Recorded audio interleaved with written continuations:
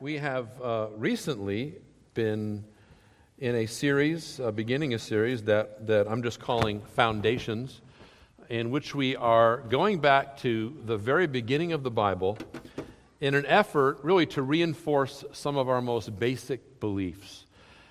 And for the next 3 weeks, we're going to be in a very special section of that. We're going to be talking specifically about humanity, about mankind, about you and me. Asking questions like this: who are we? What are we? Why are we here? What are we supposed to be doing here? What does it mean to be a human being? Now, these are obviously very important questions, and not only just for Christians or for other so-called religious people, but even people who have absolutely no interest at all in the things of God are asking questions like this. Because let's face it, we all have a vested interest in the answers. Everybody wants to know what people are. Who are we? What is a human being? But the world today, believe it or not, is in very little agreement when it comes to what the answers to those questions are. You'd think that after thousands of years, we'd have some idea of who we are. But we're still working on it. Let me begin by sharing with you the answer that atheism gives to these questions, not because there's a whole bunch of atheists out there that I'm trying to convert necessarily, but because even Christians occasionally wrestle with doubt about even God's existence sometimes, and also because most of the influential thinkers and philosophers of our day, the people in the universities, the people that are writing books, the people that are kind of shaping the way that we think at the highest levels, most of them are coming from the position that there is no God. Now, here is what the honest atheists say about who we are, about why we're here, about what we're supposed to be doing, and how we're supposed to live. I'm going to let the prominent atheist philosopher Bertrand Russell speak for them, and because he has a way with words. And here's what he says from an atheist perspective about the nature of man, who we are. And what he has to say here may be a little bit hard to follow in some ways because he is a philosopher guy, so he speaks in kind of lofty language. But hang in there and get it as best you can. I really want to come to terms with what he's saying. Here's what Bertrand Russell says. He says that man is the product of causes which had no prevision of the end they were achieving. And he explains this, that his origin, his growth, his hopes and fears, his loves and his beliefs are but the outcome of accidental collocations of atoms, that no fire, no heroism, no intensity of thought and feeling can preserve an individual life beyond the grave, that all the labors of the ages, all the devotion, all the inspiration, all the noonday brightness of human genius are destined to extinction in the vast death of the solar system, that the whole temple of man's achievement must inevitably be hurled beneath the debris of a universe in ruins. All these things, if not quite beyond dispute, are yet so nearly certain that no philosophy which rejects them can hope to stand. Only within the scaffolding of these truths, only on the firm foundation of unyielding despair, can the soul's habitation henceforth be safely built. Okay, Russell is absolutely right, given his assumptions. If there is no God, if there is no creator, if there is no intelligent design, then the only hope for humanity is to embrace our hopelessness, to continue to trudge along in our meaningless existence and to try to do it as best we can with a smile on our face. And the only path to a happy life is to build it on what Russell calls the foundation of unyielding despair. Because, folks, this is it. This is it. This is all there is. Now, I'm not trying to depress you this morning. And I'm not even arguing here against atheism or for God's existence necessarily because, look, just because something is depressing doesn't make it untrue. But I believe it's important for us to understand as we deal with our own doubts and in discussions we might have, or as we think about what we hear some people say in thinking about the topic of God's existence, that if you subscribe to atheism, if that's the direction that you want to go and believe and embrace the idea that there is no God, then you must go with Bertrand Russell. You must go there. When it comes to the place of man in the universe, the place of you in the universe, the only destination, the only foundation for your life is what he calls unyielding despair. No purpose, no meaning, no lasting progress of any kind, and in the end, no hope, because this is it. Those happy things aren't anywhere on the board for you. But nobody wants to live like that, right? So in order for an atheist to live an honest life, in order for an atheist to really live according to his beliefs and live an authentic life, he's going to have to find a way to extinguish that thing inside of himself that longs for something lasting, something meaningful, something eternal. He must find a way to silence or at least shout down that voice within him that says, there must be something more. There must be something more. Now you can do that. You can shout it down. You can ignore it. You can pretend it isn't there. But there's another option, and that is to ask the question, where in the world is that voice coming from? Evolution doesn't really give us the answer. But the Bible gives us a strong hint of where that voice is coming from in the book of Ecclesiastes. And you may know, if you're familiar with the book of Ecclesiastes in the Old Testament, that book is not exactly full of hope most of the time. It's a book that deals very honestly with the thoughts of people like Bertrand Russell. But it says there in Ecclesiastes 3:11 that God has placed eternity in the hearts of men. God has created us to know intuitively that there is something beyond us. We can't see it. We can't reason all of our way to it. We can't really comprehend it. But there's something, there's got to be something outside of us. There's got to be something that goes beyond just our physical, temporary, earthly existence. Even the atheist physicist cannot look through his telescope at the heavens without feeling at least some sense of awe and wonder at the beauty and the order of the cosmos. Thank you, Lord. Even the most staunchly atheist biologist does not bring his newborn baby home from the hospital and turn to his wife and say, honey, isn't it great what an interesting animal we brought home with us? Why not? Because our hearts instinctively look for some higher meaning, some higher purpose, some greater definition of what it means to be alive, what it means to be human. There is something in us, and the Bible says that God put it there, that refuses to be content to build our lives on a foundation of unyielding despair. And so over the centuries, the great thinkers, regardless of their level of belief in God, have tried to figure out, tried to ascertain the nature of mankind. What is a human being? What is our purpose? What are our most basic needs? What are our most basic problems? And how can we solve them? In short, how can we live in a way that makes us most fully human?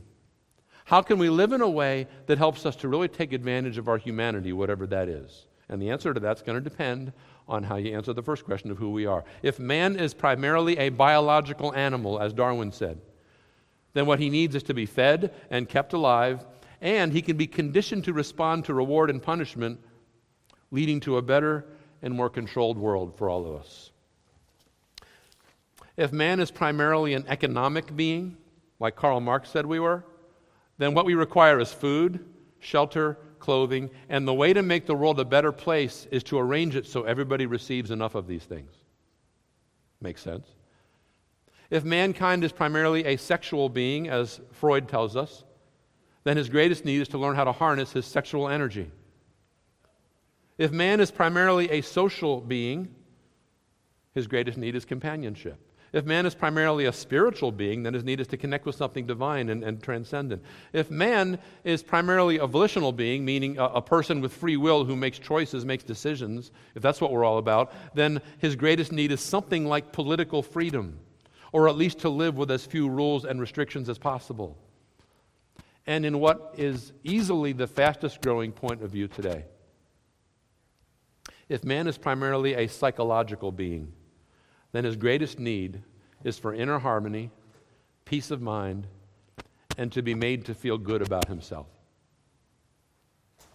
You've probably encountered that. You've probably encountered most, if not all, of those ideas in your life.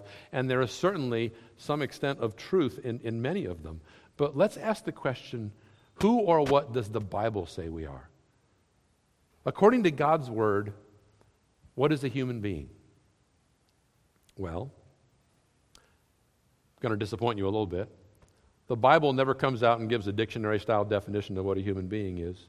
But that may be because a human being is such a complex thing that to define us in just one way would not be enough. If you go for just the physical definition, or just the biological definition, just the intellectual definition, just the social definition, even just the spiritual definition, you will not do us justice because we're more complicated than that.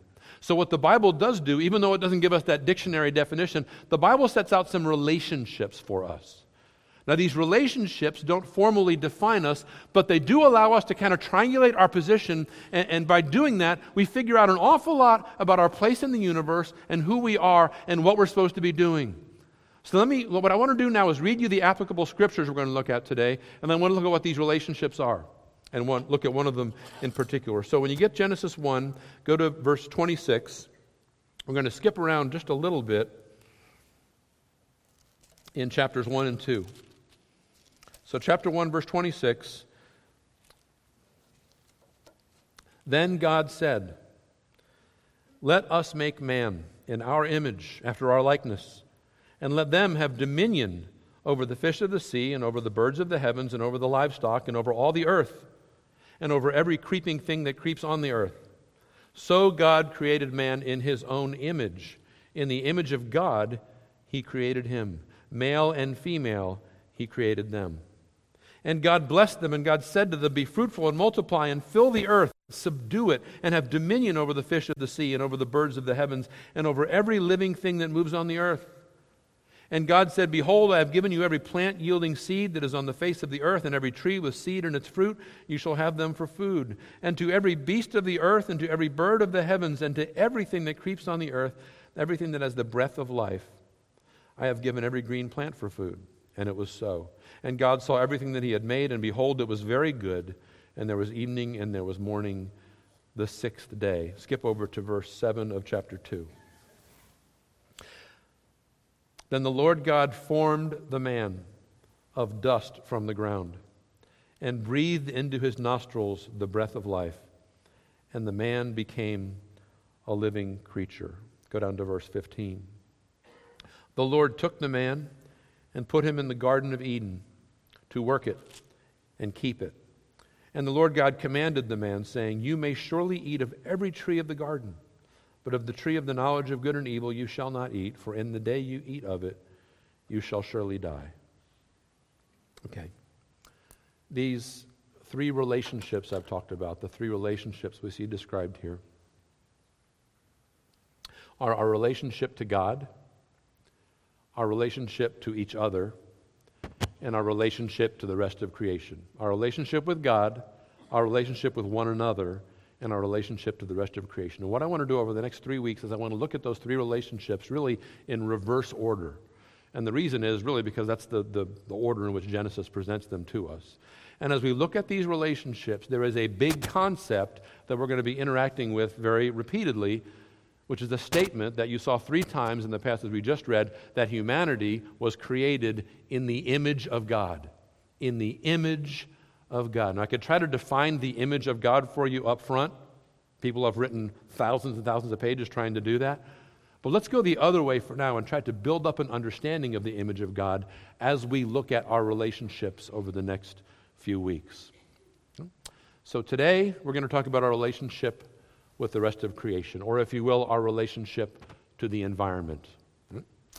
And you need to know, if you don't already know this, and you probably do, that our young people, the younger generations, think a lot more about this topic than we in the older generations do. I'm including myself in the older generations. If there is one constant in our educational system today, and you who are teachers know this very well, it is the call to protect the environment. This has become the number one ethical standard in the world. And it's taught K through 12, and it's on into higher education. And there are some very good and sound reasons for that. Let me quote to you from a person I quoted from a couple weeks ago. His name is Freeman Dyson. He is a physicist. He is not what we would call a traditional Christian, but he does have some respect for the idea of God and for religion. But I quoted him in a different context a couple weeks ago. Dyson says this about what we think about the environment. First, he mentions the fact that environmentalism is being taught at every level of our educational system. And then he says this. He says, and the ethics of environmentalism are fundamentally sound. Scientists and economists can agree with Buddhists, monks, and Christian activists that ruthless destruction of natural habitats is evil, and careful preservation of birds and butterflies is good. The worldwide community of environmentalists, most of whom are not scientists, hold the moral high ground and are guiding human societies toward a hopeful future. Environmentalism as a religion of hope and respect for nature is here to stay. This is a religion we can all share. Now, a couple things to note here. First is that concern for our environment, what we Christians would call concern for our creation, is one of the rare things that we can all agree on, right? Unlike, for instance, religion. Think about all the strife, think about all the violence and war and horrible things that take place in this world in the name of religion. People are constantly killing one another over their sectarian religious beliefs. But what if there were one thing that we could all agree on? What if there were one thing that could bind us all together, one thing that we could teach our kids that would unite us and not divide us? Wouldn't that be worth pursuing? Let me tell you something. That is a huge, huge part of the appeal of the movement to make protecting our environment the foremost moral imperative of the next generation, because it brings us together, because it's something about which we can all agree. And that's not totally wrong. But I want you to notice what else Dyson says. He calls environmentalism a religion. And this is not just a figure of speech. It's a real thing. Because Dyson understands that as mankind turns its back on formal religion, and that is happening all over Europe, and it's happening more and more in the United States today, as we turn our back on any kind of formal religion, not just Christianity, but the other traditional religions as well, this leaves a vacuum. It leaves a vacuum. If we're going to say no to these religions like Christianity and Islam and Buddhism and Judaism and Hinduism, that these things have traditionally divided us and even caused bloodshed, but if we're going to get rid of those things, we're going to need a new religion, because as TJ was telling us this morning, there are 7 billion people today on the earth, and we all got to worship something. We need something else. We're going to need a set of beliefs that hold the world together. We're going to need a new definition of right and wrong. We're going to need a way to figure out what's true and to protect our beliefs against heresy. Above all, we need something transcendent and bigger than us. In other words, we need something to worship. We need something to build our lives around. And so this legitimate concern that we have for creation has filled that religious vacuum for many, many people today. And Christianity tends to be seen as the enemy here. And the reason is that Christianity has been the dominant religion in the part of the world that has developed the technology that has done the most to harm the environment. On the other hand, the more primitive and animistic religions of indigenous peoples tend to be respected because they are seen as more in tune with nature in its unspoiled and less developed state. And that is bringing paganism back into vogue today as a common religion. Listen. Not every environmental activist is a seed-eating, tree-hugging Gaia worshiper. But often the most influential voices in the environmental movement do carry at least an undertone of religious devotion, and sometimes more than that. And if you saw the movie Avatar several years ago, you kind of know what that looks like. However, what we need to do, and I hope you will agree with me here, is not to ridicule that point of view, but to engage it in a meaningful way that affirms the care of creation without turning it into a religion. And we can start by trying to understand what Genesis 1 is telling us here about our relationship to the rest of creation. And there are two huge fundamental truths that we need to come to grips with when it comes to our relationship to our world. The first truth is one that Christians sometimes downplay or even ignore altogether. The first thing to remember when we think about our relationship to the rest of the creation is this, that we are part of it. We are part of creation. Now that sounds like maybe kind of of course we are, but we are. We're part of creation. Genesis reminds us of this several times in the way this account goes here in the first couple chapters of Genesis. For instance, mankind was created on what day of creation? Anyone know? The sixth day. Now here's the question. Did we get that day all to ourselves? No. No. If you look back at Genesis 1:24, you will see that we share that day with the cows and the chickens and the bears and the salamanders and presumably the cockroaches as well. All the same day. While mankind is expressly said to have the breath of life breathed into him in chapter 2, verse 7, note in chapter 1, verse 30, that the animals also have the breath of life in them. And in the passage where God provides food for mankind, in the same breath, he provides food for the birds and the beasts. And you know what? The diet isn't all that different. As my son continues to work on his doctorate in biomedical engineering, he has had the occasion to operate on dozens and dozens of rats. That's because, as it turns out, rats and human beings have a lot in common. Right? It says insert lawyer joke here, but I couldn't think of one. No. Perhaps when it comes to the characteristics of things like our central nervous system, we can learn a lot from rats. And now this is pretty useful to us. I consider it to be a gift of God that we're that close because we can conduct research in that way and improve the world and improve our health. But it probably should also humble us just a little bit, don't you think? But more than that, I want you to notice something that happens a little later in the story. We didn't read this part, but you already probably know the story. After Adam and Eve sin in Genesis 3, they eat of the forbidden fruit, and then God gets to the part where he's kind of handing out the punishments. And so first he talks to the serpent, and then he talks specifically to Eve about some things. And then when he gets to Adam, we expect God to pronounce a curse on Adam as a representative of the whole human race. But instead, he doesn't curse Adam. Did you notice what he cursed? He curses the ground. He curses the earth.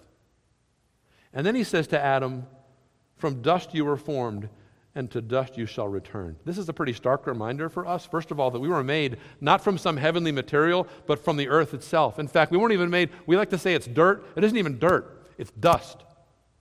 Dust is even less significant than dirt. That's what we're made of. But secondly, we remember here that our relationship to our environment is so close. It is so interdependent that a curse on the world is a curse on us. A curse on the earth, the thorns and the thistles and all that. A curse on the earth turns out to be a curse on us. In short, there is a solidarity. There's a deep connection between humankind and our environment. So much so, and the Bible affirms this throughout, that our destinies are tied together. We'll see more about this toward the end, but for now the fact remains, unlike God, we are part of creation, and we need our environment to survive. In a very real sense, when it comes to human beings and creation, we're in this together. We're in this together. So it makes perfect sense that we learn to care for the rest of creation and preserve it as diligently as we possibly can. And in fact, the knowledge that we and the rest of creation are actually made out of the same stuff should give us a proper respect for it. There is dignity and worth in the creation, in the environment. However, we see here that being part of creation is not the whole story. We are also, in some sense, over creation. And furthermore, God has placed us there. Now, what does that mean? Well, you'll see in what we read here, there's a continuity in most places between the creation of animals and the creation of human beings, but there are also some definite points of discontinuity in the Genesis narrative. The language is quite different. Instead of let there be, or let the earth produce, God, let there be light, let there be this, let there be that, let the earth produce this, let the sea produce this. No. When we get to man, the expression is, let us make. let us make. God doesn't just create the man. In Genesis 2, we see that he forms the man. Later on, he's going to fashion the woman, which is even better. But he doesn't just give man the breath of life. He breathes it into our nostrils. There's something obviously much more personal and intimate going on with the creation of man than with the rest of creation. And this, of course, is confirmed directly in verses 26 and 27. What does verse 26 say? Let us make man in our image after our likeness, and let them have dominion over the fish, etc., etc. Now, as we said, we're going to be piecing together this image of God idea over the next few weeks, but it's worth noting here that the very first thing that God says following this image of God statement is that mankind is to have dominion over the animal kingdom. And really over the whole earth, if you read the verse carefully. So we have dominion. Whatever the image of God in man is, whatever that means, it includes the capacity to provide leadership over the rest of creation. This is something that is unique to us as human beings, something you don't find in any other creature. And this word dominion carries the connotation of taking charge. Taking charge, not in order to exploit or destroy something, but in order to provide order, in order to manage properly, to bring it under control, in order to make it better. This is the beginning of the NFL football season today. A lot of teams ended up last year in chaos and in losing records, and everything was falling apart. And some of them hired new coaches, just like some baseball teams hire new managers, like some corporations hire new CEOs when things are going badly. Why? Because they want someone to put the pieces in the right place, to manage the development and everything, and to kind of bring order to chaos so that the different pieces of the team or the company or whatever can work together and complete what the company or the team is supposed to be doing. That's taking charge. And it's not just an option for us. We're commanded by God to do this. This taking charge is part of our job. And the authority that God has given us to do this is real. We make a difference. We really do. In chapter 2, we didn't read this part either, but you'll see that Adam there is giving the task of naming all the animals. So God made them. God made all the animals, but he doesn't name them. Adam gets to do that. Adam gets to name them. And notice that God doesn't overrule Adam. God doesn't say, that's a stupid name, pick something else. And Adam probably came up with some interesting ones. But God, it makes a point there of saying whatever the man called them, that's what their name was. And naming something is an expression of authority. It's an expression of leadership. Not just anybody is authorized to give out names. Nicknames, yes. But not names. Grandkids are good at this, right? No matter how many times we try to get our grandson to call me granddad, he seems to rebel. He has recently decided that my name is the guy. Now, I don't know how long that will stick. Hopefully not very long. But I will tell you this. My birth certificate will never say the guy. My real name is the one that was given to me by someone who had the authority to name me. And in the case of the animals in God's creation, that authority belongs to us, human beings. And this naming is actually symbolic of a greater authority. We have a real responsibility to rule and to manage the rest of creation. And this may be a little strange to think about, but just as we need our environment needs us. Our environment needs us. Chapter 2, it says there, that God placed Adam in the garden, why? To work it and to keep it. In fact, back in 2:5 it says there were certain forms of vegetation that God actually held off on creating, largely because man wasn't there yet to make use of these plants or to cultivate them and care for them. So just as we are dependent on creation for our very existence, the rest of creation is dependent on us. Without us, the rest of creation will not achieve its potential. It needs us. It needs to be studied and understood. It needs to be protected and preserved. Just as God brought order from chaos when he created the world, we are commanded to bring order to creation. This is a reflection of God's image as we lovingly care for all that God has made. Yes, we make use of it for our needs, but we also manage it properly in order that the perfections of God's character might be displayed in his creation. So to sum up, this is the dual nature of our relationship with the environment. We are part of it, but at the same time, we've been placed over it. Now, what does that all mean as we kind of close here by thinking about how are we supposed to think and how are we supposed to act when it comes to this world? So some very kind of down-to-earth things, so to speak, all right? One thing it means for us is this, that our work matters. Our work matters. Your work matters. It is useful, it has dignity, and it makes a difference. And this is true even if your job is not directly working with people or being involved in some so-called noble profession. Human work as an expression of managing creation in any way is a good thing. We need to embrace that.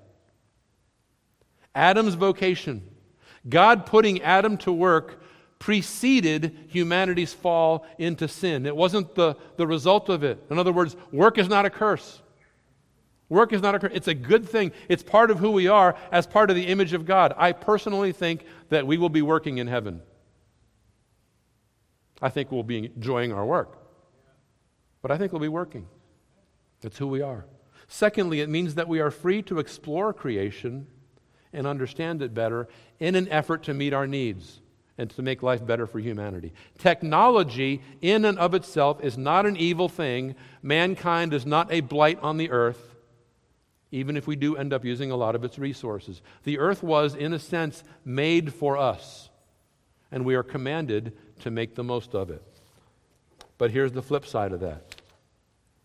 We are not free to destroy or to mismanage the creation that God has entrusted to us and that we are ultimately part of.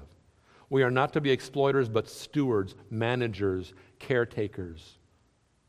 We do not need to apologize for taking charge of creation, but we dare not use it carelessly or recklessly. We are called not just to use it, but to tend it and to keep it. And we can use our God-given ingenuity not only to make better use of creation, but to take better care of it. The world needs marine biologists and forest rangers and botanists. It needs veterinarians. All these people are involved in creation care at one level or another, and this is a good thing. Meanwhile, down at the micro level where most of us live, there are clearly and obviously plenty of things we can do just as part of our regular activities to be caretakers of creation, from recycling to avoiding overuse of electricity and water and minimizing pollution, any number of other things. And honestly, to do these things doesn't really meaningfully impact our whole lives a lot, does it? I'll tell you this, it also helps our witness, especially today. Furthermore, when we hear about damage being done to the environment or the potential for future environmental catastrophe, we need to take those claims seriously and interact with them on their merit. We don't need to agree with every policy decision of the environmental activists. We certainly don't need to make a god out of the earth, okay? But to respond as some Christians do by saying, well, I know how the world ends, and it's not by global warming, so why should I care? That is both dismissive of God's creative work and probably damaging to the progress of the gospel at a time when there is precious little room to find common ground with our culture today, and this is one of the places we can do it.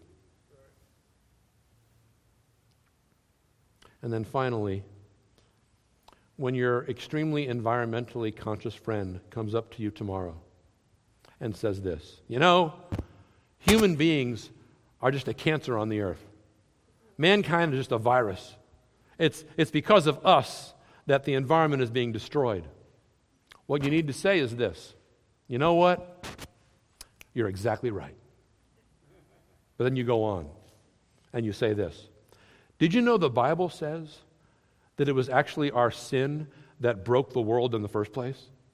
It was totally our fault. You're right. And you know what? I agree with you that we need to do whatever we can to cure this cancer and to make things right, just like we should do everything we can to fight the other kind of cancer, the medical kind. But you know what? As much progress as we make on that cancer front, we're never going to solve the biggest problem of all, which is death. And as much progress as we make restoring our environment, there's only one way to really heal it completely. And the Bible actually tells us how that can happen. In fact, It says in Romans chapter 8 that the whole environment today is groaning. Groaning. It's laboring along like an engine with some misfiring cylinders.